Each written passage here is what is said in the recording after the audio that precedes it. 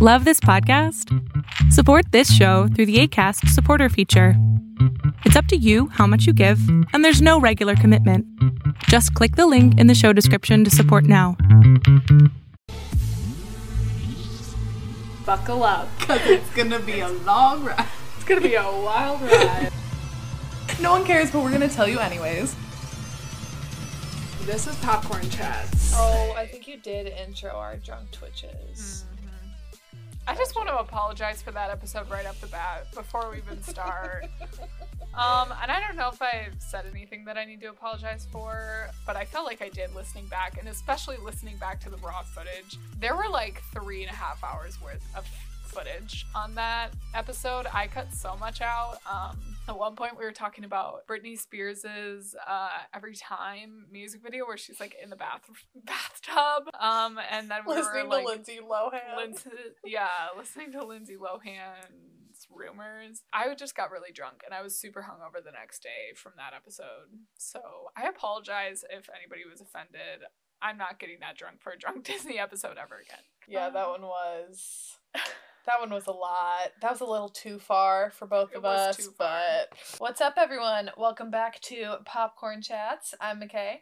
And I'm Katie. And this week, y'all, we are back with another installment in the Cringe series with a brand new movie that hit theaters and on demand alike today. Actually, today is Friday the 23rd. When you're listening to this, it's Monday. Regardless, we are talking the super successful One Direction fanfiction turned book turned movie franchise After We Collided. Oh, yay. You know what?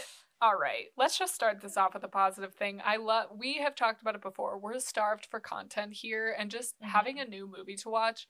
Today was such a pleasant day. Like, I woke up excited. I woke up happy. Like, just having something to look forward to, you know? So I appreciate the After franchise for giving us something to look forward to. And if you listen to the pod, you know we've been looking forward to this for a long time. And I think a lot of you guys are too. Yeah, I think so. I think if you're listening to this episode, you're either a fan of the After franchise or you don't like it and you just want to hear us roast it, which I'd say we're gonna do like a pretty decent amount of both. Once again, with Kissing Booth, there was no ally with me in those movies. However, with these, I'm gonna have to, give it some props here and there. So, you will get a fair share of that, but you also will get a lot of roasting. So, yeah. I think before we jump into it, I do have to say, again, right off the bat, kind of like we said in the first one, while these are, cringy as all hell, and that we're gonna be poking fun at this movie, we cannot deny that it is not a wildly successful franchise. I did look up the second book, which is still on Wattpad, which is how it was originally created, has over 516 million reads. That's unfathomable to me. And that's not that's just the online Wattpad version. That's not physical book sales. We can't hate it. The fan base is super rabid, super dedicated. This movie is doing well in terms of box office amidst a pandemic. Right. And fans' reactions so far from what I've seen have been really positive. We're ready to poke some fun at it. I do just have to say that it's successful and we can't bash the success of it. Yeah, and the fact that it's signed on for not one but two more movies. Right? Yep, the third and also fourth just book. Shows that they know that people are going to watch these movies, and that's a smart decision for these producers and filmmakers because of the success that the stories on Wattpad have had and the successful books. Yeah. Harry Potter, I feel doesn't even have, I mean, that might be a bold thing to say, but that's so many reads. And same with Anna Todd, the writer of these. I think she's a little sus. We're gonna get into the behind the scenes drama here later, but her personally, a little sus. Also the fact that she wrote this about a teenage boy. Yeah. I have feelings about that. But again, I do have to say, she has kept all of these books on Wattpad for free, as well as every book that she has written since. Even though they've been traditionally published, she has kept them on Wattpad for free. And she has said that because growing up, she didn't have money to buy books, so she turned to online websites to be able to read them, or she would buy books and return them. And she said that's always been important for her to have her material accessible to everyone. So I do just have to give her props for that, because that is really cool. And you do lose money for having it free online. Yeah, so. But it did work out in her favor because then it turned into this huge thing, probably because of Wattpad. So For sure, without it. And she's kind of paved the way now for Wattpad books to be turned into movies. So After is a trailblazer. yeah, bold statement, but it's true. Like, for this niche group of stories and stories being turned into books and books being turned into films. Yeah. She kind of did set the tone for that. So She did. So just to plug a couple things, guys, if you're listening to this on Spotify, Apple Podcasts, Anchor, wherever, be sure to check out this episode that's available on YouTube, because we do a visual only pre-show on there that you can only get on YouTube. So check out our channel, Popcorn Chats, on YouTube. We post new episodes that you can watch every Monday, and new videos, vlogs. Obviously, we're going to have our reaction and viewing experience of After We Collided posted for this Friday's video, but we do new videos every Friday. So be sure to check that out and subscribe if you haven't already. And we have all of our social media linked below. Instagram, Twitter, Michaela's TikTok, Michaela's own personal YouTube channel, my own personal YouTube channel, and all my short films. I don't There's think I'm lots to missing check anything. out. But yeah, please go check us out, support us. How's your week going? How you doing? It's going good. I mean, my week was pretty uneventful, like it typically is every week during these check-ins. I work. I have a 9-to-5 job that I work every day, so I do that, and then I check out of that, and then I pretty much read at night, and that's about it. Dancing with the Stars is on, and The Bachelorette is on, so I'm enjoying having new shows to be watching every week. That's fun. I haven't been watching The Bachelorette at all. I just can't be bothered. Like, I just don't have an interest, unfortunately. It's okay. I mean, it's not the best season, but I'm more invested in what's happening next week, because I think next week is when things all blow up. So I'm ready for that.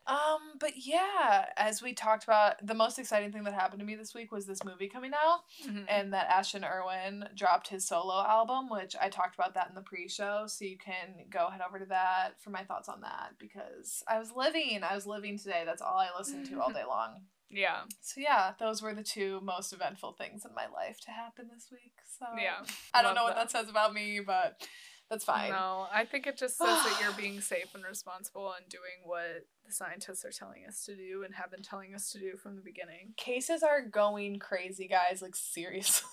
Please, I know you're sick of it. I'm sick of it too. You think I like doing nothing? I mean, like, I love doing nothing. I have been the queen of always doing nothing, and now I would love nothing more than to do more than nothing. But you have to do it. Yeah. So. And especially with the holidays too coming up, like, shopping is going to be scary. Hopefully most people shop online this year, and just like New Year's, I'm scared about, and like just everybody traveling for Thanksgiving and Christmas. But speaking of all that, I don't have COVID ? So after our episode last week, I did end up testing negative again for a second time, which was weird because I was still having symptoms, and I still have some symptoms like in my chest a little bit. I do run outside every day, so I don't know if that's maybe contributing. Yeah, so far I'm still negative. I still have to quarantine until this coming Monday. So when you guys are listening to this, I will be free, but I'm going to go to get a test that day. And if I'm negative then we will say that Katie never had COVID, which is crazy. My mom's doing fine. Thank you to everyone who's reached out. You don't want to get this. We have no idea what the lingering effects are going to be. I pray that my mom doesn't have anything down the line. Still be cautious. Still be careful. Like, my family's still going to be super careful, if not more careful now that this happened. So nothing catastrophic has really happened. And you know what? We will take it. Lately, I will take it. I'll take just a nice, calm, quiet, uneventful week. All right, let's get into this goddamn movie because I'm so ready to talk about it. Okay, Katie, should we start with our standout cringe star and standout cringe scene like we do? Old Faithful. You go Old first. Faithful. Okay, my standout cringe star is fucking Trevor. I did not like... What? Do you like him? I kind of liked Trevor. I want to hear your thoughts. Go ahead. Sorry to Dylan Sprouse fans, but I just did not think he was that good in this. I thought his character sucked even more in this than he did in the books. I thought he was like a sarcastic little asshole in this movie, and he's not that way in the books. He's more like soft and like is the complete opposite of Hardin. He's more of like the stereotypical like good guy, while Hardin is like the stereotypical bad guy. And I just thought Trevor just seemed like such a dick in this movie. I was like, why is she attracted to him at all? I didn't think that he really brought anything like special to this movie at all. Yeah, I thought every scene that he was in, I just was not vibing. Yeah, I mean, I didn't like him. I definitely got that, like, he's the antonym of Hardin. Like, he's meant to be the good guy that Tessa could have, but, like, she loves Hardin too much or whatever. I didn't like how he answered her phone for her. I think that's problematic. I got, like, definitely Jacob Black vibes. Didn't like that at all. But aside from that, I just kind of liked how chill he was. Like, I didn't like that it was this huge epic love triangle, and I think part of that had to do with, like, they didn't spend a whole lot of time on Trevor and Tessa's relationship. Like, they, like, met, and then they had to go on Christmas break right away, and then they had lunch together, and she, like, kissed him really quickly before she went on Christmas break, and then, which I felt was, like, super unearned and weird, and, like, it's like, why do you feel the need to kiss this guy all of a sudden? I didn't feel like their relationship was good, but I liked Trevor as a character. I liked how he was like, you're fucking toxic. Like, he just called Hardin out, which I was like, yes, I've been trying to say that this whole time, and he just says it like it is. And I just think in the grand scheme of things, date a Trevor. Like, if you take away anything from this film, date a Trevor, not a Hardin. If you're in a real life situation like this, please date a Trevor, not a Hardin. You will thank me and yourself later. I don't know. I haven't seen Dylan Sprouse in a lot of things recently, but he did a good job, and he does look really young. He looks like 16 in this movie, and I thought it was weird. Like, they were trying to make him look really corporate, but I don't know. And I think it's cute how he's, like, crunching the numbers and, like, try to find her a car. It's just cute, like, the way he shows affection and everything. But okay, that's all I'll say about Trevor for now. No, that's fine. Because if you want to defend him, that's cool. I did want to defend him, and I did have, like, notes about him, so I felt like I would just get him out of the way then. Yeah, I will get into, like, my thoughts on him a little bit more when I want to talk about, like, the differences and similarities between the book a little bit. I know, Katie, you haven't read them, so, like, I'll try to be brief with them, but I'll save more of my thoughts on Trevor for, like, that portion. Okay. No, that's interesting. I think you should definitely talk about that. So who's your standout cringe star then? Well, I didn't want to say Tessa, even though, like, it's Tessa for me. But yeah, she was our last one. And I feel like in our Kissing Booth episodes, we also were like, Joey King is the standout cringe. And, like, it is always the women character that is, like, the cringiest, the most unrealistic, the most stereotypical, just the worst. But I didn't want to focus on that again. So I decided to go with Hardin's mom, which, okay, I know this is a curveball, but the actress is actually 50 years old, which she doesn't look it. Like, good for her. She looks such a boss. You know, she's killing it. But at first I was like, oh my God, like, they're literally the same age, like, once again. But no, okay, they actually did a good job with casting. Louise Lombard, good for you, girl. But I just don't like how she's an enabler of her son's behavior. And when she tells Tessa, like, he's better with you, he doesn't have the nightmares, like, I went through so many therapists and none of them worked, only you can fix him. Like, don't tell women that, especially when it's coming from his mom. Like, that is just so problematic. I think there's so many things about Hardin and his character that almost try to justify his behavior and the way he treats people and the way he treats Tessa. And his mom is, like, one of those things. Like, she's like, I love your mom. And she stays because of the mom. The mom, like, guilt trips her into it. And basically, like, makes Tessa stay with them for her birthday. Like, who does that? I don't know. That's just not chill. And then I just feel like society has made telling women, oh, he's better with you. Like, he's so much better with you. Like, we've made that a compliment, and it's not a compliment. I like the idea of you make me want to be a better person and stuff, but don't put that type of pressure on women. And I just felt like that's all that Hardin's mom was in this film to do. I will agree with that on your thoughts of, like, her guilt tripping Tess a lot in this. I will say I did like her and Josephine's interactions though, because they just felt very like natural. Yeah. Like their chemistry on screen together worked really well. But I 100% agree with you about her like being more of an enabler to Hardin, which again, I hate to do this, but I feel like I'm gonna be doing this a lot, that like she's not as much in the book, which one of the scenes that they left out I want to talk about that I feel like was a great scene from the book that they left out in the movie, really showed that his mom was like, Hardin, you suck, and like I am not going to defend your behavior. Yeah. That they didn't put in this movie. So I think from what we saw though, I totally get how you see that. And they do have moments where she's like, you messed up, or like Tessa's telling her that he lied to her and stuff, and she like doesn't excuse that behavior, but she's constantly being like, go get her, like you gotta go after her and blah blah blah. And sometimes it's like, no, like he doesn't deserve to be with her, stop. And it's the mom, Vance, Tessa's boss, is like, she went that way. Like, no, this guy is like throwing shit against the wall, and like he keeps constantly messing up. Like, that's this whole movie, is them like fucking and then getting in this huge fight, and Hardin like throws a lamp against the wall or punches somebody, and like these people are like, go get her, buddy. And it's like, Katie, no. you just described the whole plot of all 4 after books. Literally, it's just uncomfortable. And like, if we flipped the script and she didn't love him back, or if it wasn't this like, I hate him, but I love him. Like, if she was just like, get him away from me, this would be a horror movie. This would be a stalker movie. This would be a kidnapping movie. You know what I mean? And for people to be like, go get her, when she's clearly in distress or clearly unhappy or like clearly mistreated, don't like, yeah. So I thought the mom was an enabler, and I didn't like her. Period. Okay, fair enough. Okay, standout cringy scenes. I have a few. Again, I won't get like super into details on these, but just the few that like caught my eye in this.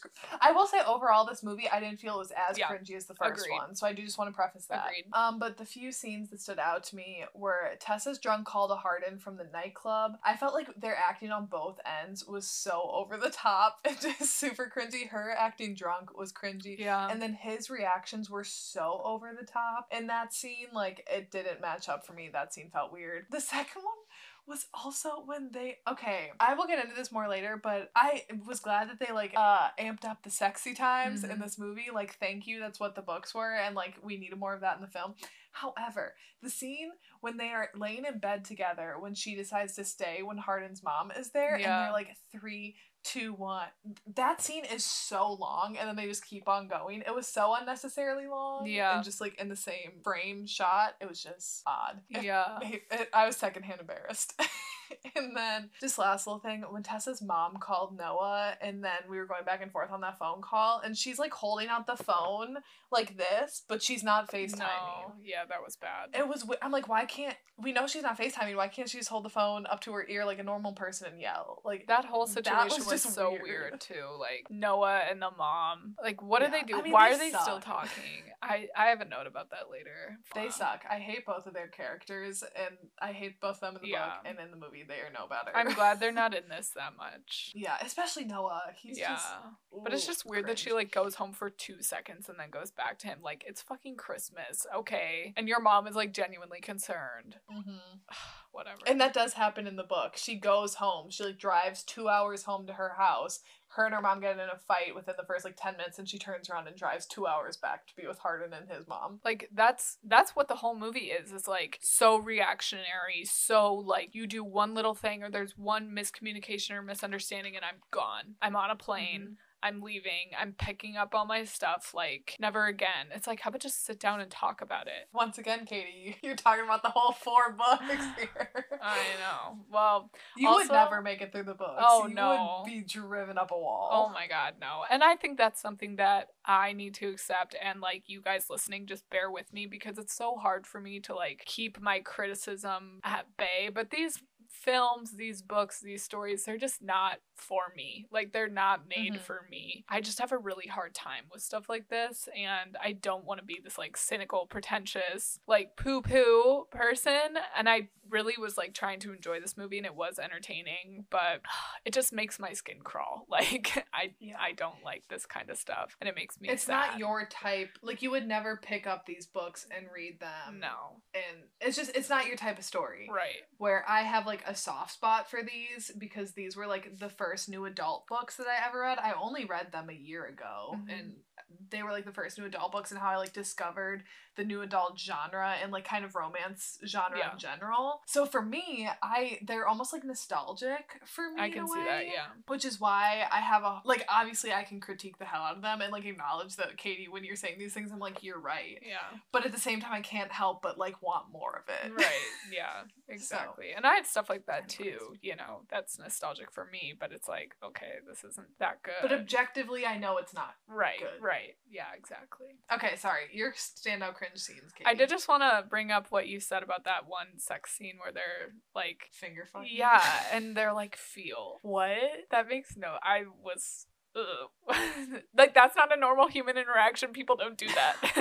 I was like, no.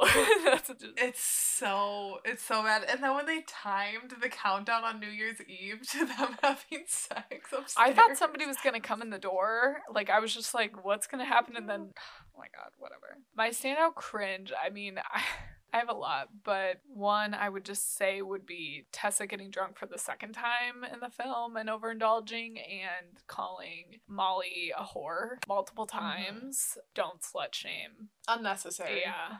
And their fight, and then how that like leads into them, Tessa beating the shit out of this girl, and then that like turns Hardin on, of course, because he's like a fucking violent person, and then they have sex, and I don't know, that was cringy for me. No, I totally agree. I think the Molly Tessa fight was coming for a while. Like, they obviously don't like each other. They've always had this sort of like jealousy rivalry, but the slut shaming was so unnecessary that like drove it to that. Yeah. And the fact that everyone around her, when Tessa's like, is it true that you're a whore? And everyone's like, ooh. Who would really be doing that? Right. No one would. And also, like, I feel like Tessa is supposed to be this character that is, like, kind of losing her innocence and growing up. And, like, but she's a good person at the end of the day. And, like, that just didn't vibe with that character. And I feel like this movie is kind of Tessa becoming, like, more of a bad girl and, like, discovering her sexuality and everything. And that's all good and fine. You go, girl. But, like, why does that have to be hand in hand with her having these bitchy moments where she's kissing other guys to like get back at Hardin? That's not nice. Like, again, super cringy. And I don't know many women who would do that. That would be their first impulse, to kiss somebody like right in front of him, like right when something happens. That's just she does that twice throughout the film, 3 times actually with Trevor. So like I don't get why her kind of rebelling and like discovering new things and discovering herself has to be like with these bitchy moments where she's calling other girls whores, and like they shouldn't be mad at each other. They should be mad at the douchebag that they both had sex with. Yeah. Just my opinion. But if Tessa is going to forgive Hardin for making this bet and like trying to move past that, then she needs to move past the people who exposed the bet and like told her the truth, you know? Like, she needs to move on with that too. If you're forgiving one who actually did the horrible thing to you, like, forgive the others who just let you know. And I mean, obviously they were shitty friends. Like, she shouldn't be friends with any of them, but... And that's just why it's such a toxic relationship, is because Tessa's so immature. And that's why it all blows up at the end, is because Tessa can't let go of this mistrust that she has in Hardin. Even though she says she forgives him, she can't let go of what he did, understandably. But she can't stay away from him long enough to like process it and get over it. And then that's why she's doing all these shitty things. Like, she has this in her mind that he's like going behind her back and doing all this stuff and being a shady person. So then she like kisses a guy the second Hardin hurts her feelings or does something that she assumes is cheating but isn't. I don't know. She needs to grow up. Hardin needs to go to therapy. Yeah. That's my diagnosis as a non-professional observer of this relationship.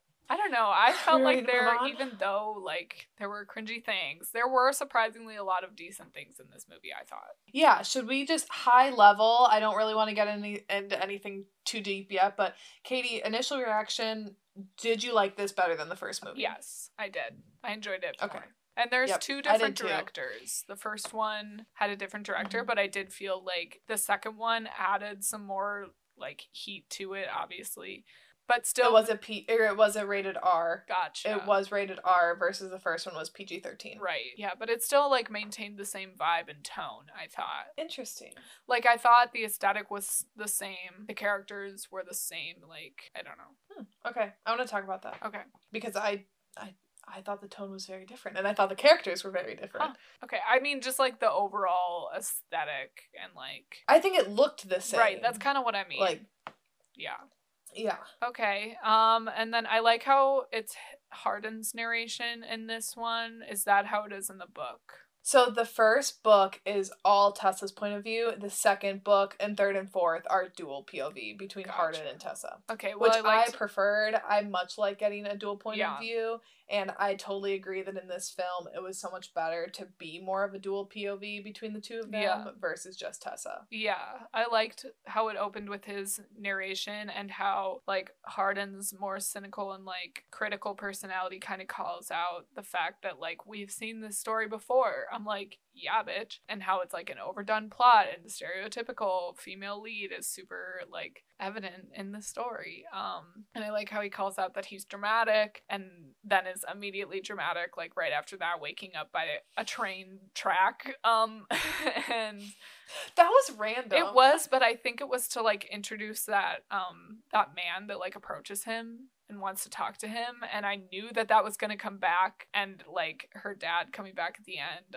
I don't know. I was like, okay, they tried to do something and they did somewhat of something. So, I don't know. Katie, you know on the pod we love a montage. Did you love the opening montage? Because I know I did. Yeah, are you talking about like Hardin going to get a tattoo and stuff? And how that was like then playing back clips from the first movie Yeah. and stuff. Yeah.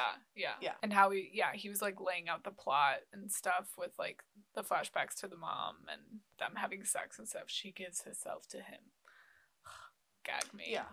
But yeah, and I did like him going to get a tattoo. I'm more intrigued by like Hardin's story and like what he's doing right off the bat. I don't give a fuck about Tessa. I hate Tessa. The way he's dealing with the breakup, because he's never, and his line, okay, when he says I like the pain, that should be a cringy line, but I didn't cringe because I was like, this is interesting. Like his character, this person, he's never dealt with heartbreak like this before. He's never felt this type of pain. So like to say that he likes the pain, it's like, okay, that actually makes sense with this character and shows that he's never been in a relationship like this before. And that is the theme, or not the theme, but like that is his character this entire film. Is he knows that Tess is the only person for him, apparently. That's what he says. But he is so new at this type of relationship and he wants it to work out. But there's like, he's damaged and, you know, it's hard for him. So I just felt like that line, I like the pain in him getting a tattoo and everything. It just worked.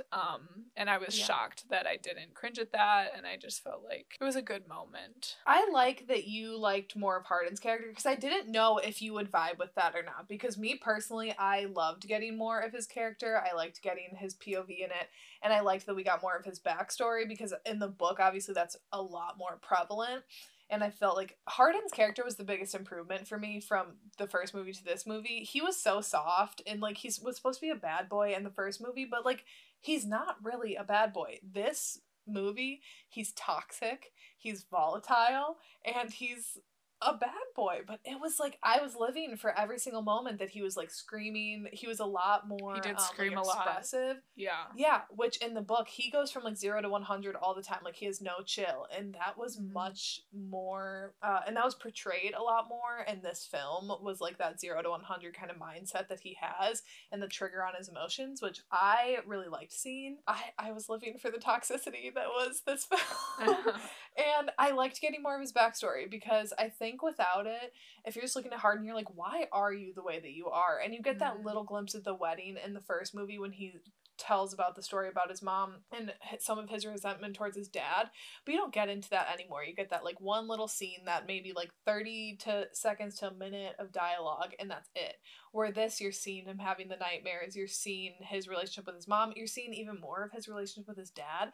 I actually loved the scene when he punched his dad at the party. I thought that was actually really great. I thought that you could really see like the pain and resentment that Hardin has towards his dad, and we get so much more of that in the book that I just felt like the Hardin from the first movie was not really anything like the character that was built in the books, where this was a lot closer. And I think that made it stronger, because maybe some people like Tess, okay? Tessa's just not my kind of character, and we talked about this in the first episode that we did covering the first movie, that Tessa's not a character that Katie or I jive with. No. She's not the kind of character that either of us like. So in this movie, she was fine, but like I don't care about Tessa's story. Right. I only care about her in terms of how her relationship affects Hardin, because I like him a lot more as a character.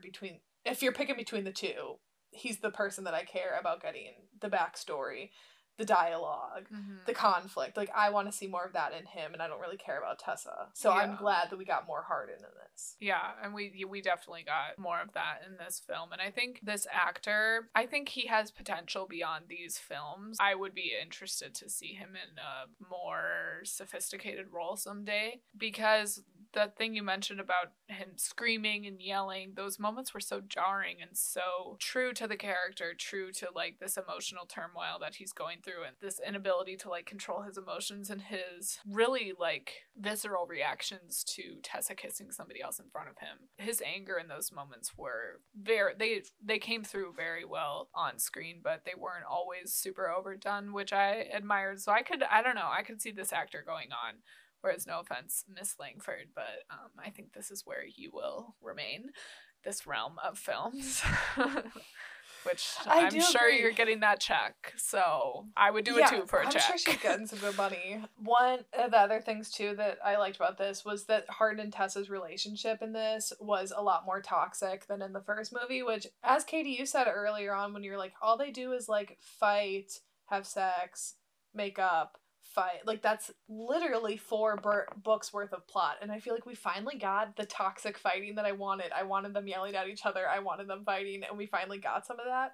And in those moments though, Tessa's just not bringing it. Sorry, Josephine. Like, I don't feel like she is matching Hero's level of commitment. There are certain moments, like when she yells like, "There is no your Tessa" anymore in the hallway, I was like, oh, okay. Yeah. But then their fight out at the New Year's Eve party, I felt way more like visceral emotion out of Hero than I did out of her. Definitely, yes. But I thought their chemistry was so much better in this one. Like, you could tell that they were both a lot more comfortable with each other. Yeah. And both a lot more comfortable in their roles. Yeah. I don't know. I obviously didn't love, like, the toxic relationship and everything. I didn't read the book, so, like, that's not what I'm obviously, like, looking for. Yeah, we can get into that more later. It's okay. I will admit this. It's entertaining to watch, but I feel, like, dirty. You know, like, I don't want to be, I don't know. Do you want to talk about that now, or is there something else that you wanted to jump into first? I have some more positive things. Okay, because that'll be all negative. Okay. Yeah. What are some of your positive things? I mean, okay, I thought that the work event that Tessa was at, where it's literally just like a nightclub rager, completely unrealistic, yes, but I did love it. I loved that scene. I just thought it was so fun, and I liked the dual party. Like, they're both at a party, and they both are, like, thinking about each other. I appreciated that. And this whole movie just made me miss partying and made me miss being out at clubs. It made me miss college. Like, the college party, I did think they do a good job of making that authentic, minus the truth or dare. That's not a thing.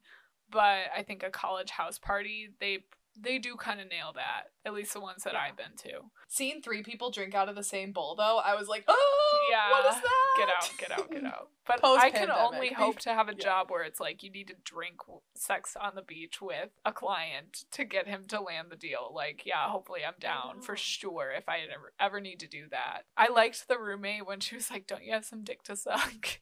I missed the roommate and I wanted more of her in this movie, but I did really like that about this movie, where I thought all of the characters were just like a little darker, a little edgier, and like a little more cunning with each other, that their digs at each other just like really went there. So Yeah. then when she said that, I was like, oh shit. It just felt a lot more like true to a college aged character, where the other one felt, it was like PG-13 insults, where this was like true rated R insults, like going back and forth. yeah, except for the whore really thing. Cutting and word. Yeah, The I mean, whore and the obviously we don't virgin, want slut like, shaming.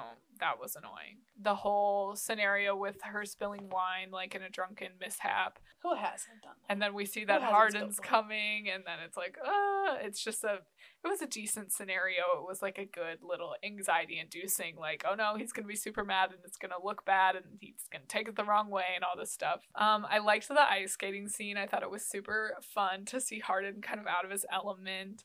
And it was just funny. It was rude. Hardin is me ice skating. Yeah. I cannot ice skate for shit. I just like that idea of like doing a perfect date for somebody. I think that's super cute. Mhm. But it was all ruined when he tells her that she is a nice bum at yoga, and I hate PDA. Like, for me, that yoga session would have been my absolute nightmare. And when he's like, are you turned on? I would have been like, no.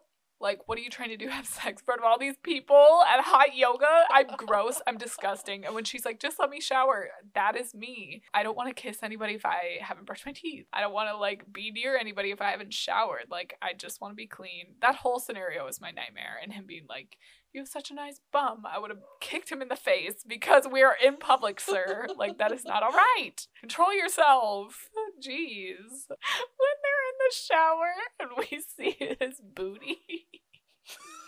I scream. He has a perfectly shaved ass. I've never met a guy who has that going on, but okay. And it was... Do you think he had a butt double? Maybe. I don't know. It just didn't look right. But then I was like really hyper focused on his butt the rest of the time, like, and how it looked in his pants. And it did kind of look like, it looks like really small and weird, but I don't know. I'm not a butt analysis person, but You're not a butt analyst. it just looked like, it was not how I pictured his butt. I just think all of these scenarios clicked for me as like, they're so fan fiction.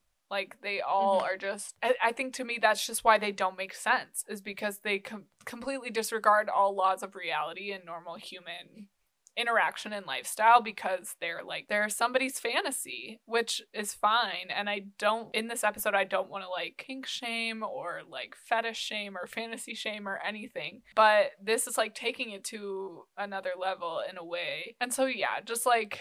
the whole perfect day scenario of like going ice skating, then going to yoga, and then showering and like all this stuff. And Tessa having an internship when she's a first semester freshman, and like the timeline of all of this, when you think about it, it's just so fantastical, and it really doesn't add up. And to watch this movie, you can't be focused on that. That's just like something that, again, I struggle with. When that all clicked for me, I found it more enjoyable. Yeah, I will agree. I think this movie is packed full of cliches. That's kind of what I expected when we're talking like first movie versus second movie. I liked this one better, and I think it's because it met every single one of my expectations, and my expectations were not high. I literally just wanted to be entertained. I wanted it to be like a little more toxic and closer to the book. Yeah. And I just wanted something to like sit back and enjoy, that I could just kind of like turn my mind off and mindlessly watch some drama unfold, and it hit all of those expectations for me. So is this like Oscar worthy? No, but I was not expecting it to be. If you are expecting the like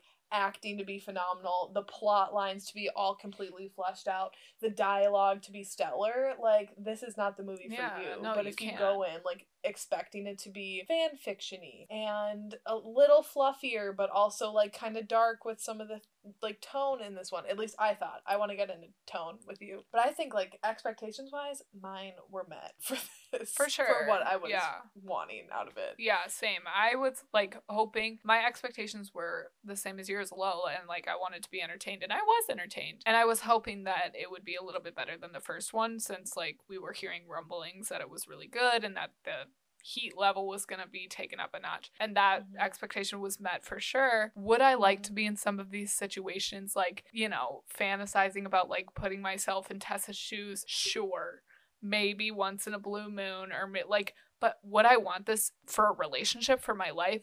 Hell no. And if you're noticing that that's how you feel when you're watching this movie, question that, interrogate that. For my book people who've read the book, I want to real quick run down some of the like blaring differences and similarities. I haven't read this book since last year. I had started rereading it in hopes to like finish it before the movie came out. I only got like to like page 250 because I was just reading other books and I was more into them, so I kind of put it to the wayside. Yeah. The biggest difference is the opening sequence at Vance, completely different than how it is in the book, which again, I'm not going to say that necessarily any of these differences are bad things. They're just things that I'm noting that were different. The conference in Seattle, we were missing a lot of things that were similar to the book. It was pretty different. Trevor and Tessa's relationship is a lot different. Trevor's character is just a lot different. In the book, like I said, he's much more stereotypical like good guy, and in this, he's really not. I mean, like, he's nicer, but he's a bit of an asshole, where, or at least I thought so, where in the book he's not. He's very like prim and proper. Christian's character as well is super different. Christian is, I don't know, he's just super different if you've read the book, you know. Hardin doesn't know about the job offer in this book that Tessa gets to go to Seattle.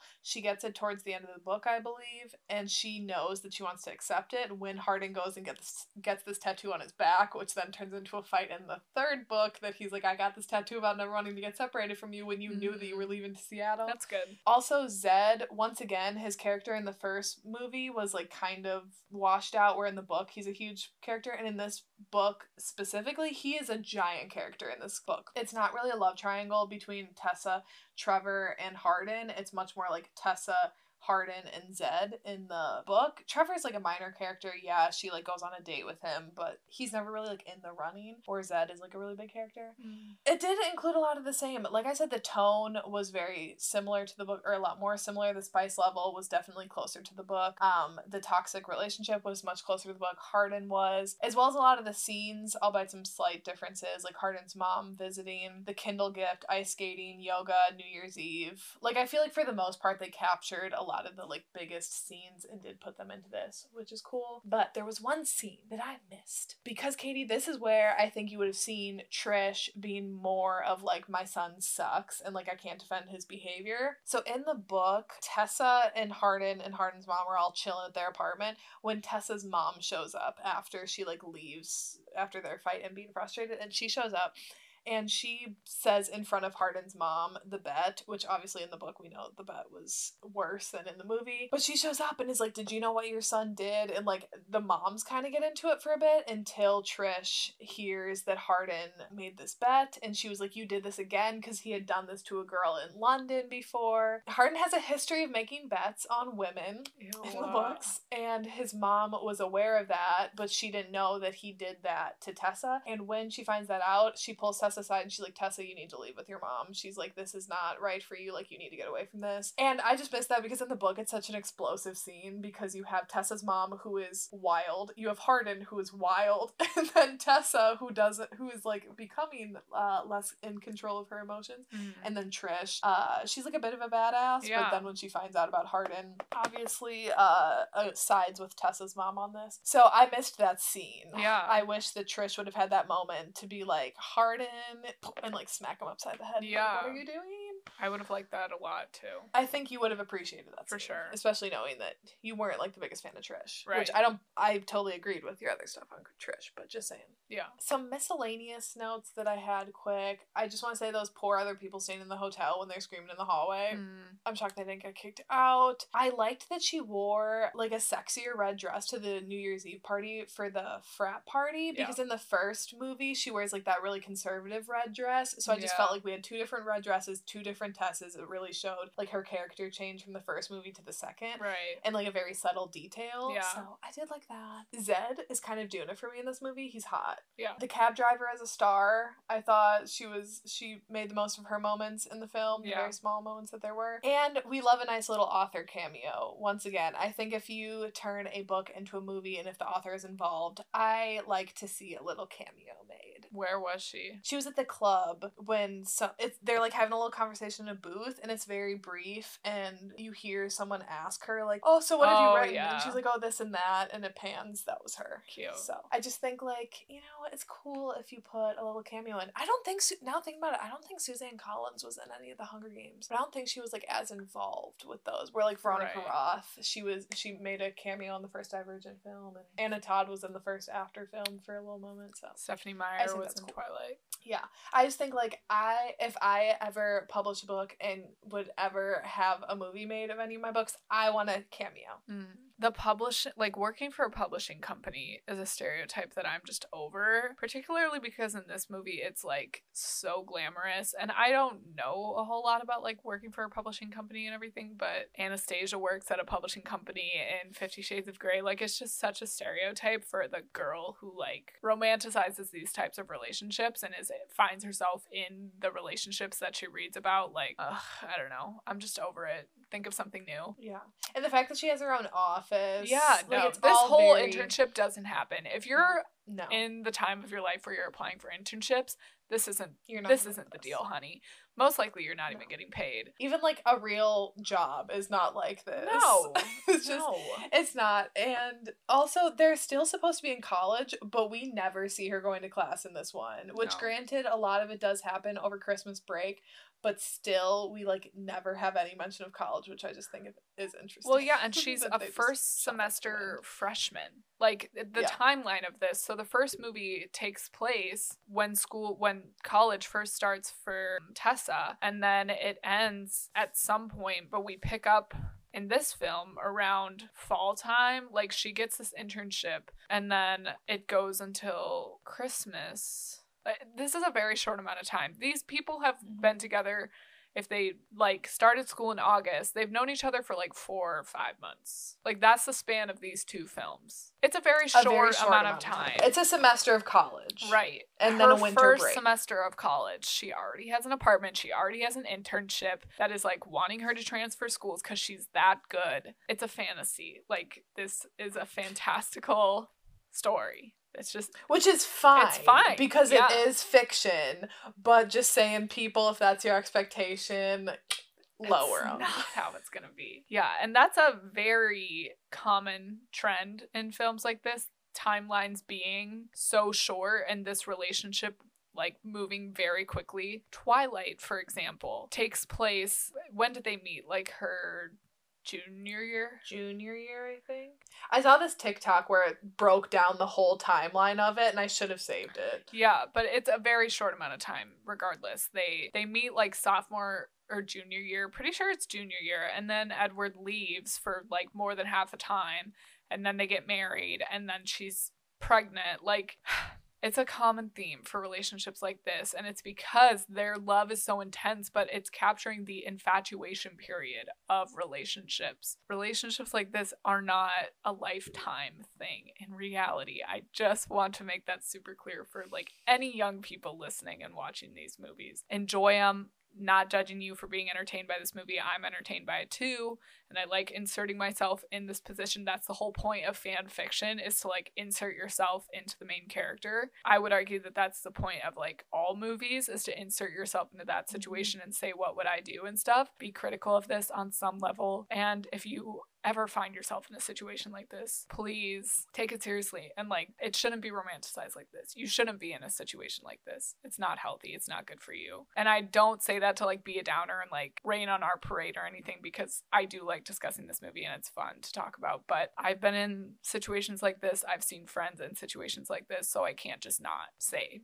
anything. You have the same opinions as a lot of people do with the toxicity of their relationship, and how you said that you felt dirty watching this. It is so romanticized, where my stance on it, I'm like, it's fiction, it's a book, that's plot to these stories, is like them fighting and making up, and no, like that's not something that I want for my life, and I know that I can read this or watch this and be entertained by it and know that like I can separate fiction and reality. But I think with this specifically, and why you kind of have an issue with it, is because it is targeted at younger audiences who have a harder time or could potentially have a harder time separating fiction and reality. Right. Where as us being 23, that's not even old. Like I'm not trying to be like, oh, we're 23. Right, no.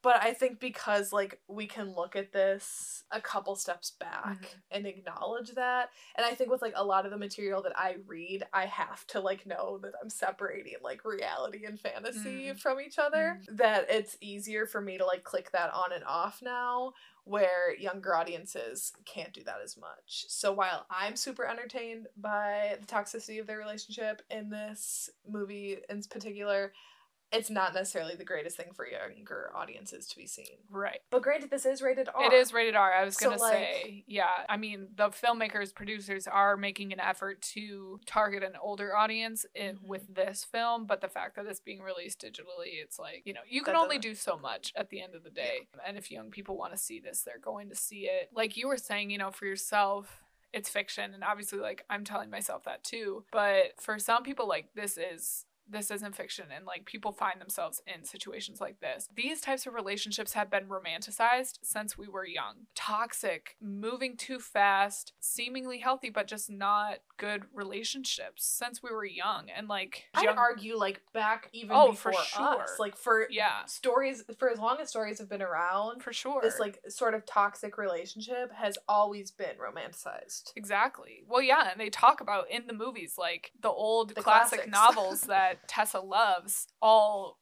follow this kind of same pattern. A girl trying to find herself falls in love with a guy who like helps her find herself, but in like a not good way, but we don't recognize that. We don't call it out. And we've been romanticizing these types of relationships, like Michaela said, for so long. Like, this is the same relationship in Twilight, in 50 Shades of Grey, in The Kissing Booth. And it's not a critique on the relationships. It's painting it in a desirable light. And you could argue that more people who are more mature are able to like distinguish that and realize that. But any age, there's toxic relationships, like, and when you're in one, it's harder to recognize that and realize that.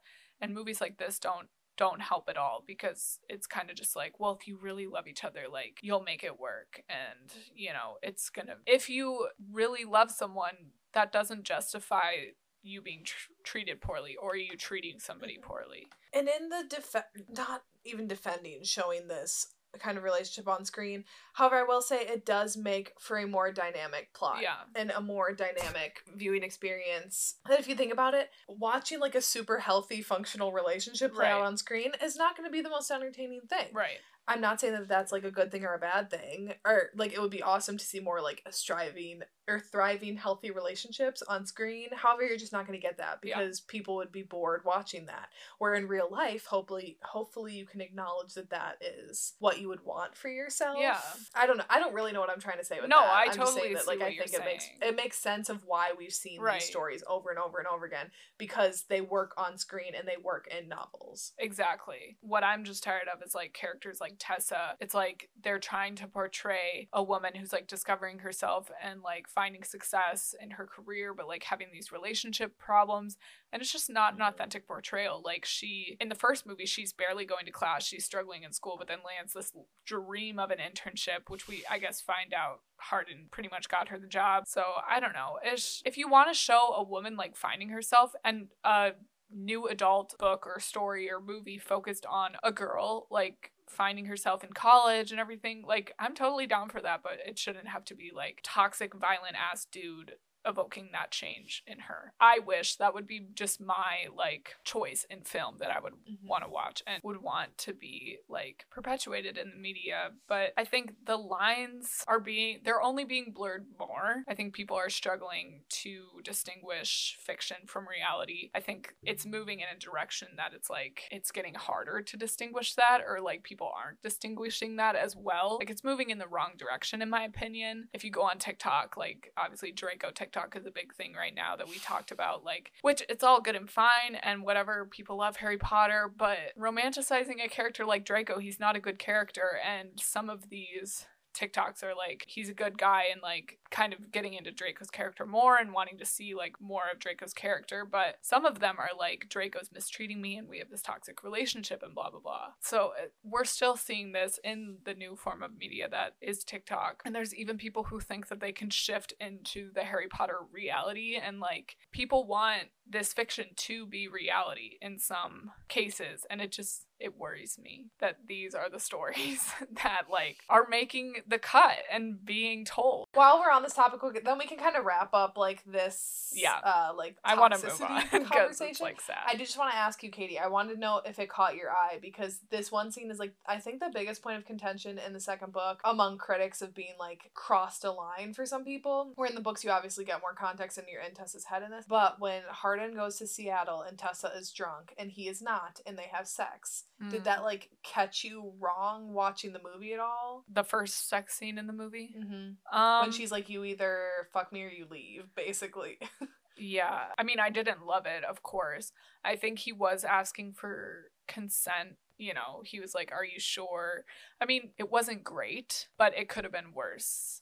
And I don't feel good about saying that. Like, come for me all you want. Like, I probably should criticize this scene more, but in the grand scheme of things and with how problematic these films can be at times, I think it could have been worse. He asked for consent. He had a condom. She kind of made it very clear that, like, I'm drunk and I want to have sex with you right now. I'm going to be mad about it in the morning. And that all played out and was true, but she wasn't like, I didn't want to have sex with you the next morning, you know? And he's like, should we talk about it? And all this stuff. Like, he is thinking about it, if that makes sense. Like, it's on his radar. And he doesn't want to be taking advantage of her. And he gets on Trevor for, he's assuming that that's what Trevor was going to do. And, like, he doesn't like that. And he says he doesn't want to do that, but then he ends up doing it. And I think it's just, like, showing how weak Hardin can be when it comes to Tessa. Yeah, if somebody's drunk, maybe don't have sex with them. And, like, giving consent drunk is a gray area, and especially if you're at this point in your relationship where it's like you're not together, and it's, you know, that can again just be a very toxic and vicious cycle. If you want to avoid conflict and have genuine consent, wait till you're sober. And then if you're in like a good place in your relationship and you're both drunk and like saying you want to have sex when you're drunk, that's probably fine. But I mean, you just have to gauge the situation. Like, I don't know, just be smart. Don't have sex with somebody if like you shouldn't be. I don't know. I was just interested if it caught your eye at all, because I was kind of surprised that they kept it in. I mean, granted, we saw it in the teaser trailer, that line. Yeah. But just, I was just surprised that they chose to keep this scene in from the book, because it was, I mean, obviously from like most people reading the book, they didn't really care, but from like the people who really harshly criticized the books, which there are a bunch of people, they were like, this scene they thought is problematic. It is, and I'm not going to like disagree with them. I think in the book you do get more, like Hardin does resist a lot more and Tessa does push a lot more, and then in the morning, like Tessa says multiple times in her POV and in her brain, she's like, I don't regret what I did, blah blah blah. So you can get that in the book where you know that like she doesn't feel like that Hardin kind of like tricked her into anything. I was just surprised that they chose to put it in the movie. Yeah, because you can't get into Tessa's head and hear those thoughts, and you can only have Hardin saying like, no, I don't want to take advantage of you so many times, where in the book it's repeated over and over and over again. Yeah. Where in the movie he pretty much only says it once. But yes, he did get consent. But it's just like a gray area. It is. Like you said, it's a gray area, and I'm just very surprised that they put it in. It is kind of like too much of a gray area to be putting in, again, like a film that young kids are going to see one way or another.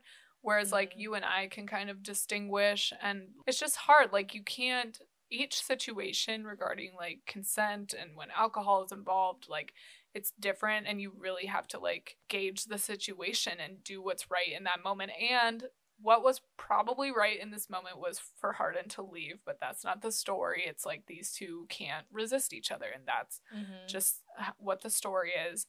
And it wouldn't be this story if he did leave. However, when you're, again, showing this situation to young people, if they're ever in a situation like this or a similar situation where it's like even more of a gray area and like consent is just may or may not have been given and it's like alcohol is involved again, it's just hard. So I do worry about stuff like that being portrayed, but it didn't necessarily bother me maybe as much as it should have. I don't know. Yep, I think it's situational, and I don't think that this is like the realm that people should be learning anything about it from. Definitely. You shouldn't be learning anything from these movies. Yeah. But we don't talk general. about like consent enough. It's not like schools are having this conversation, so it's like where else are people going to learn it from necessarily? Yeah. First thing that I want to dive into quickly I don't know if it'll be super quick, but you said at the beginning of this that you thought that the tone felt very similar and that you thought the characters felt very similar. I wanted to know that, Katie, as you, as someone who hasn't read the books, I want to know if you could tell the tone difference from the first movie to this, but thinking that you like might have thought the same thing that I did, but you didn't, but you thought that the tone felt very similar. So I want to know, like, just your thoughts on the tone and, like, the characters in general and how you thought that they felt similar from the first movie. I think I more meant, like, the visual, like, the way the film was shot, the way the story was told, it felt similar, but I definitely felt like the plot was turned up a notch, like, the heat of everything was turned up a notch, the heat of their relationship, and again, just, like, that cycle of, like, fucking fighting, blowing up, and, like, leaving. That was definitely different than the first movie, but still, I don't know how to describe it. I just felt like it was the same situation, the same characters, just all turned up a notch. I didn't feel like these were two different characters. I felt like it was Tessa has changed. I'm not going to say matured because I think she's super immature and that's like her flaw in this relationship. But she's experienced a lot more. She's lost her virginity. She has this job. She's been going to college and meeting all these friends and drinking and, you know, so she's changed and evolved from who she was in the first movie. So like Tessa is turned up and she kind of has like more autonomy. She's more comfortable with herself and like kind of speaking up for herself more, like yelling and fighting with Hardin and calling Molly a whore, which I don't agree with, but you know, she's more outspoken. But the same Tessa, you know, the same girl that we met in the first movie. And same with Hardin, like we're getting a more vulnerable side to him as we see him just really in love with Tessa. We're getting more of his backstory, but I felt like it was the same character just turned up a notch. And then their relationship in general. I think everything from like the first movie was just amplified and darker. I think it almost reminded me of 50 Shades in a way, where like the first movie was like the trial run a bit, and 50 Shades Darker was like a little darker, a little edgier. I thought the characters like Jamie and Dakota felt much more comfortable in each of their roles and like much more comfortable in making them a little more three-dimensional, and I felt the same exact way about Josephine and Hero with Hardin and Tessa. I felt like both of them felt angstier and edgier and darker, which I really liked. I think the tone in the second book is very similar to the first book. However, it finally matched the film, if that makes sense. Like the first movie did not feel like the first book, but the second movie feels more similar to the tone of the books, which I liked a lot. And I thought that all of the characters, like we kind of talked about a bit earlier, they were all like turned up a notch. Yeah.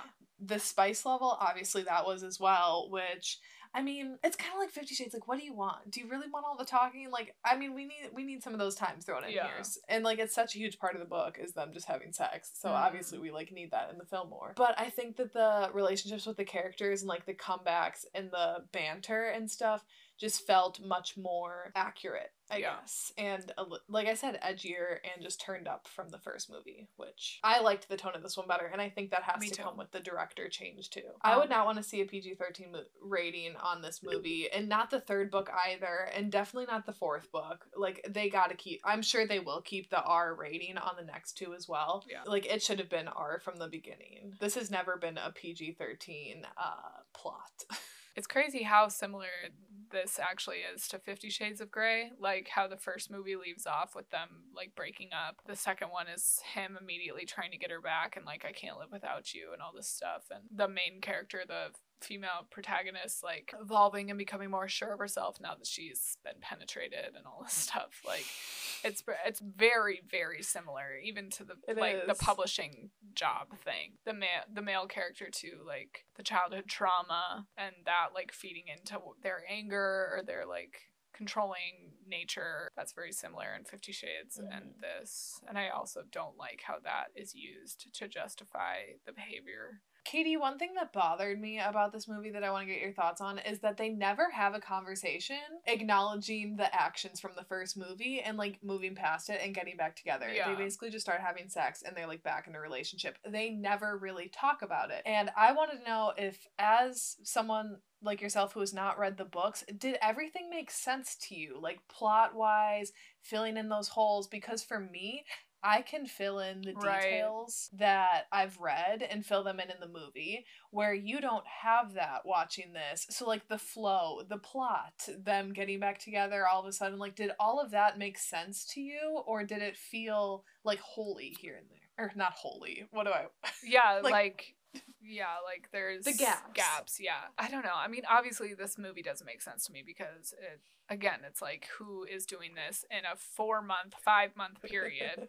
But all that aside, it did flow for me. It did make sense because right off the bat they established like they can't stay away from each other no matter what. Both of them kind of feel the same way and like I love you, but I hate you. They just both kind of acknowledge that right off the bat. There's no real resistance. As soon as Tessa is like calling him drunkenly, like she's drunk, but then like even after that, she's like still wanting things to happen. So I don't know. I just think it didn't make sense, but it did. The action that I saw on screen did make sense. Obviously, it's problematic that they never address the fact that, you know, he played her in the first movie. They never have a conversation about that. But again, it's like that's their flaw. That's these characters' issue is like they're not doing the serious work that needs to be done in a relationship. They're just having all the fun parts that come with being in a new relationship or just being in a relationship in general. But then that kind of blows up in their face. And the fact that they never sit down and have a conversation creates the issue later of Tessa just not being able to trust him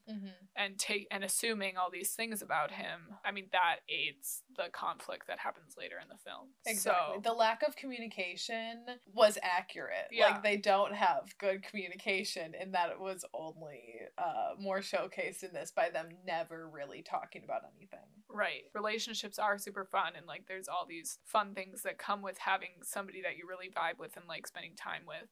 And that's the infatuation period of a relationship. It's just like all you want to do is be around them. And maybe there's some red flags or like some things that you guys like butt heads on, but you just overlook it and you don't talk about it and you just like push it down because you love spending time with that person so much and you love being around them. But that only lasts for so long, and at some point, no matter how far down the line and no matter how much you love somebody, you're gonna clash at some point. And these two are already clashing within the first 5 minutes of them knowing each other. So of course they're gonna clash when they're being in a romantic relationship. You have to address that at some point. You can't just fuck away the issues. Like, I'm sorry. That doesn't work for anybody. And that's, you know, that's the conflict. That's the plot in this movie. And it works for the movie. But again, like, there's no such thing. There is such thing as this kind of relationship. Like, if all you want to do is have sex, this is how your relationship is going to go. Especially if you have conflicting personalities like this. At some point, you have to sit down and talk things out and address the issues. Sex will always be there, but, like, you gotta communicate. You have to talk about it. And they are very good at doing that. So, which, once again, it makes the plot more interesting. Right. If they did just air out everything right at the beginning, if at the New Year's Eve party, Tessa would have just been like, hey, can you please tell me who that girl was that you were just with? And like very calmly asked him and they had a discussion about it. Obviously they would never fight, but that would make no fun to watch. Right. And I've seen relationships where it is like this vicious cycle where it's like we're broken up, fuck that guy, and then they get back together and all this stuff. And they do, like, sometimes people genuinely do want to be together, and the magic solution is literally just like sitting down and airing out your shit and talking about it. And then, oh my God, magically, we're in a good and healthy relationship. sometimes that's all it takes. It's not that complicated. I think Tess and Hardin could potentially work it out, but they have to do some serious work on themselves. Tessa should maybe like go to college, go to class that she's enrolled in. Hardin should... I'm excited for the third book. Yes. Because there is a lot more of her going. And actually, the fourth book, like, they take a long ass break from each other, which they need. Yeah. And you can tell that it's, like, healthy for them. I'll be interested to see that play out. But that I want to talk about at the end of the episode, like, the future. One question I did have was about, like, again, going back to the Harry Styles, like, fan fiction. I had to keep reminding myself of that because, like, obviously Hardin, like, does not fit my image of the type of person that Harry Styles is. And I know that this isn't who Harry Styles is. This is made up. Again, it's a fantasy. It's not true. Like, Harry is a genuinely good person. I know he is. I was trying to figure out who Trevor was supposed to represent, if he's meant to represent anybody, and I was wondering if you knew that. I don't think so, but then again, like I've said, people, like, I read the first book before I knew that it was Harry Styles fan fiction, so I never pictured any of these people as, like, One Direction members, and I still don't in my head. Like, even when I was rereading the second book, I picture, like, now the characters in the movie. Yeah. Like, I don't see them as being One Direction people. One, that just creeps me out. I have an issue with fan fiction when it's about real people. If you want to write it about made up people, like Harry Potter, if you want to write Draco fan fiction, knock yourself out. But the fact that it's, like, about a real person who, like, seems to be so lovely, but then you're writing them to be, like, such a shitty person, I think that's weird. So I don't think Trevor is supposed to be anyone. I think the main people are, like, Hardin is Harry Styles, Zed is Zayn, Landon, I think, is Liam Payne, and then Louis and Niall are Nate and some other person, but, like, they aren't in this movie whatsoever. Okay.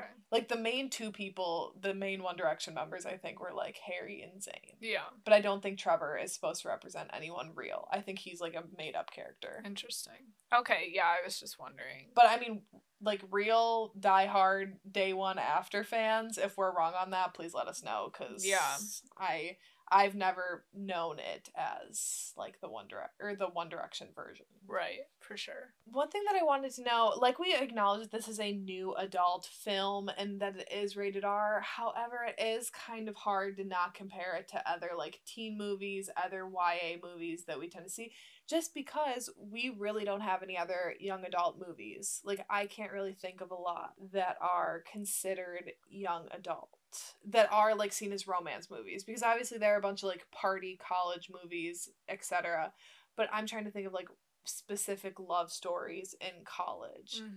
And yeah, there's not a lot. I can't really think of any. I mean, Kissing Booth is kind of, like, moving in that direction. Oh, I guess so. And the Kissing Booth is also Wattpad. Yeah. But Katie, I just want to know, kind of thinking, like, Kissing Booth to All the Boys I Loved Before, you know, kind of comparisons, or just, like, teen romance movies in general. Yeah. Like, how do you think it fares compared to the others? I don't know. I think it's so similar. Like, it's following the same formula as, like, obviously 50 Shades isn't a teen thing, but it's kind of a new adult. Like, she's in grad school, so maybe not necessarily, but, and then it's following the same formula, I would say, as, like, Kissing Booth, with, like, the quirky female character who is a virgin tripping through life, and this guy comes along and, like, shows her the way, but he's, like, super aggressive. I don't know. I don't want to say, like, one is better than the other. I think I like this one. I like After more than the Kissing Booth, and more than To All the Boys I Loved Before, just because it has, like you were talking about, that darker side to it, a bit more realistic. I mean, obviously this is not realistic at all, but like I was saying, the partying scenes I thought were more true to, like, college lifestyle.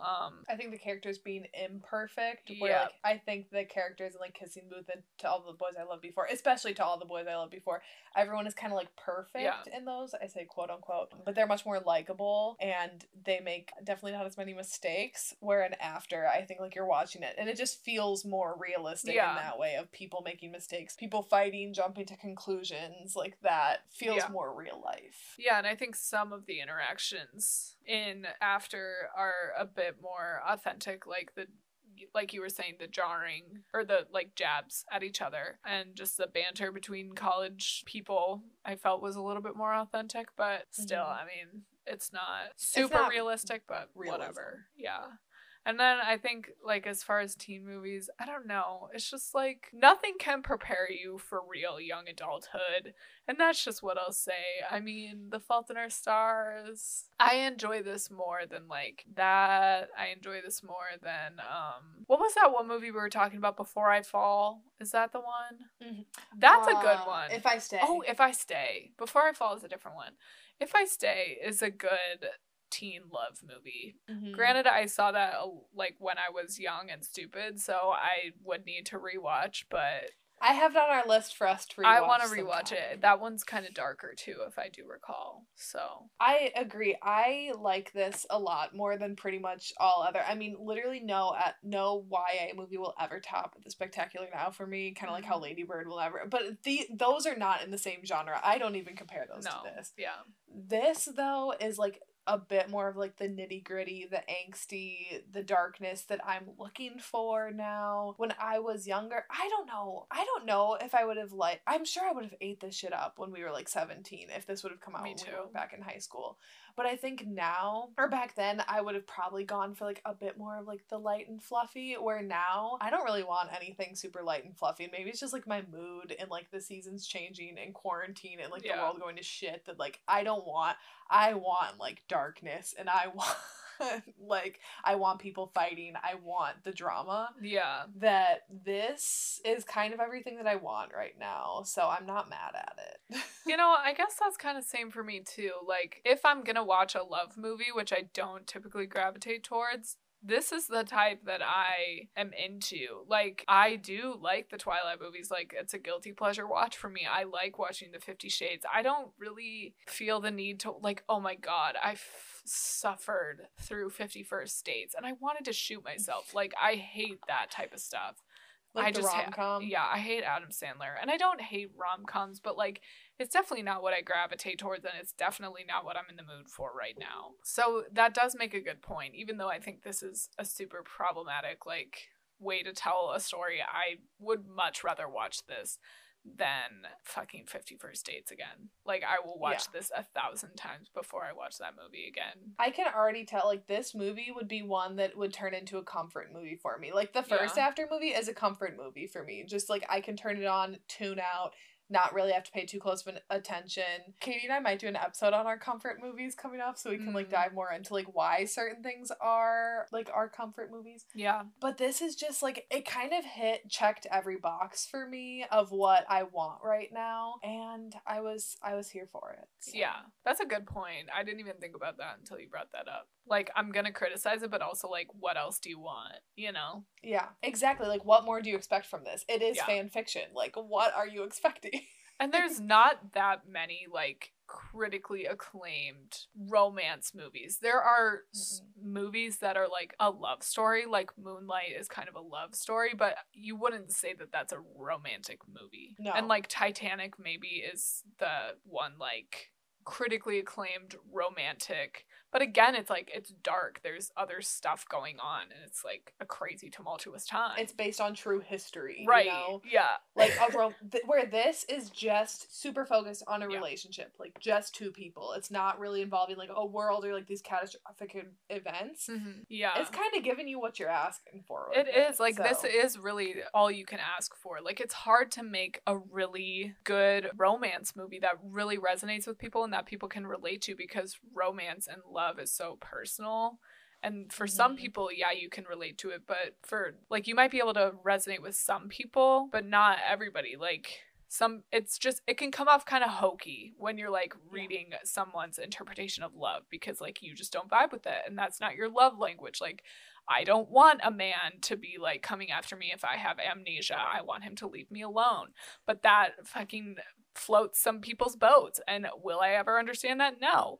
But I can just not watch that movie, while some people can watch it and love it, because that apparently is like what they like. So I don't know. That's so funny. I remember when Jack IM'd me and she was like, and he was just like, Katie just spent the whole movie roasting Adam Sandler. I hate him so much. This is just a fun question, but I wanted to ask because I did really appreciate the like perfect date scenario, and I would literally love it if somebody did that for me.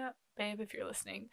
So I'm just wondering, like, what would your perfect day look like if your partner or whoever you are with was like, okay, I'll say yes to everything, I'll pay for everything. Like, what are you doing? This is no pandemic, right? Right. Yes. This is a no pandemic world. Let's see, I don't know. I'd want to wake up in the morning and I would want to go get breakfast somewhere because breakfast food is my favorite food. So I'd love to go out to breakfast and grab some coffee. Mm-hmm. And then maybe if we could take it to like a park, or ideally if we lived by like a lake or an ocean or something, we could take it and eat it there. That would be nice. I would like to go to a bookstore and like walk around, buy some books. I'd like to go to a movie. Mm-hmm. I sound so basic. I'd like to go out to lunch, and then maybe like if I don't know, I want to do a rage room. That is so random, Oh, but that's like, you know, fun. those rooms where you can just destroy things. Yeah. I think that would be so much fun that I would really like to do one of those. I don't know if I'd put that in this perfect day scenario. That just was one thing that popped into my mind that I would like to do. Mm-hmm. I don't know though. The thing with I like knowing what we're doing, and I'm a big planner, as Katie knows. Like whenever we're planning like group activities, I'm the one who's always like, okay, what time are we leaving? What time are we meeting up? Who's driving? Like I'm the one about the details. But I don't necessarily like doing that. It's because I have anxiety and Yeah. OCD that I need to be the person in charge of those plans. Honestly, if I'm talking like a perfect day, I would rather screw all of that. I would rather have my partner know me good enough that he could plan out everything, Mm-hmm. and that I would not have to have any worry about like driving there, timing, Right. like he takes care of all of that, and I could like shut off my brain and just enjoy a day Mm. knowing that like he planned things that he knew I would like. Cool. But like it would probably include going to like a bookstore, going to a movie. I don't know, that's a tough question, and I just gave a really long, like not good answer. Katie, what would yours be? So I kind of am like you. Like I like to have things planned out, and I also don't like choosing things. Like, you know, when it's like, where do you want to go to eat? I'm just like, wherever you want to I go don't is like fine. cooking. Like, but to just know that like whatever you want to do, that's what we're doing. Like that would be fun. So I don't know. I think I would like to keep a steady buzz all day. So like to wake up with mimosas and maybe coffee from like Starbucks or something, and you know, have breakfast at home, maybe in bed, and then like go for a run or a walk or like a hike or something after our food digests, and then maybe like go shopping if he's paying for everything. Like I would want to go to Target or like get some candles or something, or maybe go to like some cute little knick-knacky type shops like the ones that are in downtown Madison or something. Yeah, those are really cute. Love that. And then like get some Moscow mules and go out for lunch, like have a nice yummy sandwich. And I don't know, I'm pretty simple. Like I like playing Scrabble, so maybe finish the day like having dinner and drinks and playing Scrabble and like watching a movie, and then just like smoking a quick bowl and go to bed. That sounds like a great day. I know. See, I like that you want to talk about a steady buzz. I could not start drinking in the morning. I can't do steady drinking like you can. I can't either. I mean, I typically like- get hungover in the middle of the day, but Exactly. Or I get so tired when I'm drinking that I have like a solid 3-ish hours, depending on the like mood of the people around me, when I'm drinking, to be like really fun and having a good time. But I will go from 100 to 0 Yeah. to like needing to fall asleep. I used to fall asleep at our high school parties, Oh like my under God. the pong table all the Yes. time. Like not passing out, I would literally just She fall would asleep. just go to sleep, yeah. That I couldn't do that. Like if I need to maintain a good day, Yeah. I need to start drinking at like 5 p.m. at the Yeah. earliest. That's what I'm saying. Also, I like, just thought about this. Oh, sorry. no, it's fine. It's just like a perfect scenario would be that I maintain that buzz, but Oh, I've literally they could keep it maybe going. achieved that like once in my life. It's so hard Yeah. to do. I'd say maybe a country jam back in high school when we went. Yeah. Like we were drinking at 9 in the morning and we were drinking until like midnight. But we also had better stamina back then. Yeah. We didn't get hungover. Right. Actually, I want to do like a pottery class. I think that would be a lot of yeah. fun. I loved ceramics in high school, so I think that would be cool to do like a couples pottery class. Yeah, or like going to a winery or a distillery or something. A winery. Okay, so some behind the scenes tea for those of you who don't know.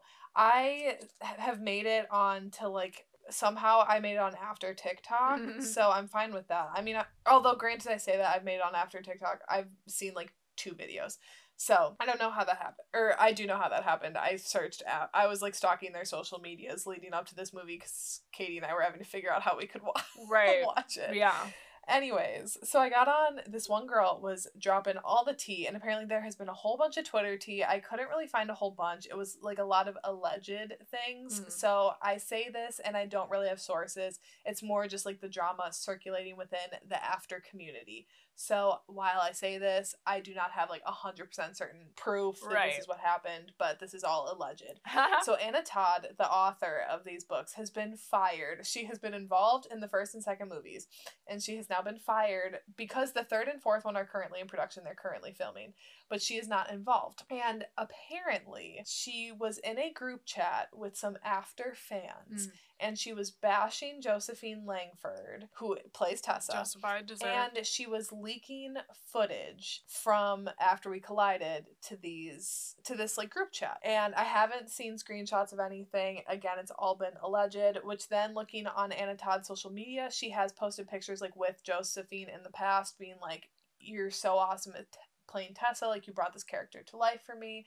Like very positive posts about her specifically in the past. So apparently that was part of it. Oh yeah, so then with her leaking the footage, so apparently they were just like, yeah, no, we can't vibe with that anymore, and fired her. And she tweeted some like cryptic things after this all went down, but she has since deleted them, and I've had a hard time tracking down screenshots, people, but they are out there. I did see a few of them of her like just saying some like cryptic things. Noted on that. And then the other behind the scenes tea, I mean not really tea, but I think just like the fans have been abuzz with it, is that because of the coronavirus pandemic, they had been filming the first movie in Georgia, and I think the second movie filmed in Georgia too, or like they filmed in the US. However, with the pandemic, they are not filming this in the US. They are filming it somewhere in Europe, I think. The third and the fourth movie. I think they're doing like what 50 Shades did and filming them both at the same time. With that, with the change in scenery and like everything that's going on, they said that they had to recast a bunch of people. So there have been a bunch of recastings. Like I think Kimberly, Vance, Hardin's mom, Landon, Molly, like it sounds like almost everyone that's not Hardin and Tessa and Trevor. If they're putting Trevor in this third movie, I don't know. He is like a little bit in the third, or he's in the third book, so I would think he would be involved. And they were like really big on being like, we have Dylan Sprouse in the family, so I don't think I've seen anything about that. But they did do a lot of recasting, and they were like, it's either due to scheduling conflicts or blah blah blah. But then apparently some of the actors were saying like, no, we basically like weren't asked back. So it just sounds like a bit of a mess. But Molly, the actress who plays Molly, Iana Starks, I did like you a lot better in the second movie. She is now pregnant, and she's like 7 months pregnant or something, so it could be that with her that like she can't be playing Molly pregnant. So just something to note, that now Anna Todd will not be involved and will not be writing, I don't think so, on the third and fourth movies. The cast is going to be looking pretty different, but already people were recasted for that's this what one I was gonna say. movie, so. The dad is different, Karen is different. That's very interesting though. I'll be very interested to see how the third and fourth one play out, just given even the fact that they're being shot at the same time and like in a different location. And I think they're different directors too, or it's a different director than this one. Castile Landon will direct both films, which was not the director of this one. Oh, Selma Blair also got replaced too, which is Tessa's mom. Trash.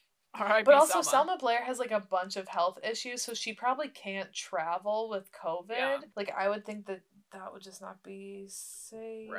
So yeah, Landon, Carol, Vance, and Kimberly will all be replaced. And then obviously Molly was too. Well, speaking of the third and fourth movies, we, at the end of this one, got left on a cliffhanger, got set up for Tessa meeting her father, and I just kind of wanted to know what your thoughts are regarding that situation. Obviously, Michaela, you've read the books, so you might have more insight into this situation, but I'm just intrigued by what's going to happen with that whole situation, particularly if Hardin and the dad are going to have a relationship, because Selma Blair's character, Tessa's mom, does make the comment that the two of them are so much alike. And so I wanted to see if that is going to be explored and if we're going to see them getting along and having a relationship because they're so much alike and they like have this understanding of each other. Or I could also see that being the initial thing that's going on with them, but then like something happens and it distinguishes like, oh, Hardin isn't like him. Like Hardin is better than him and is going to treat Tessa better. I don't know. That was like the most intriguing thing. Not the most intriguing thing, but something that kind of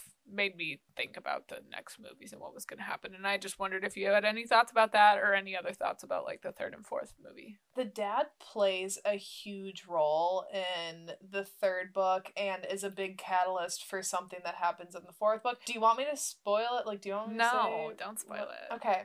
I'll just say, like, he does play a pretty big role, so I think we're going to see a lot more of him in the third book. And I will just say, since I'm not going to spoil this, I will just say I'll be interested to see if they keep in the plot line in the fourth book that involves her dad that really changes, like, Hardin and Tessa's relationship and is, like, a big catalyst for something that happens between the two of them. I will just be interested to see if they play that out.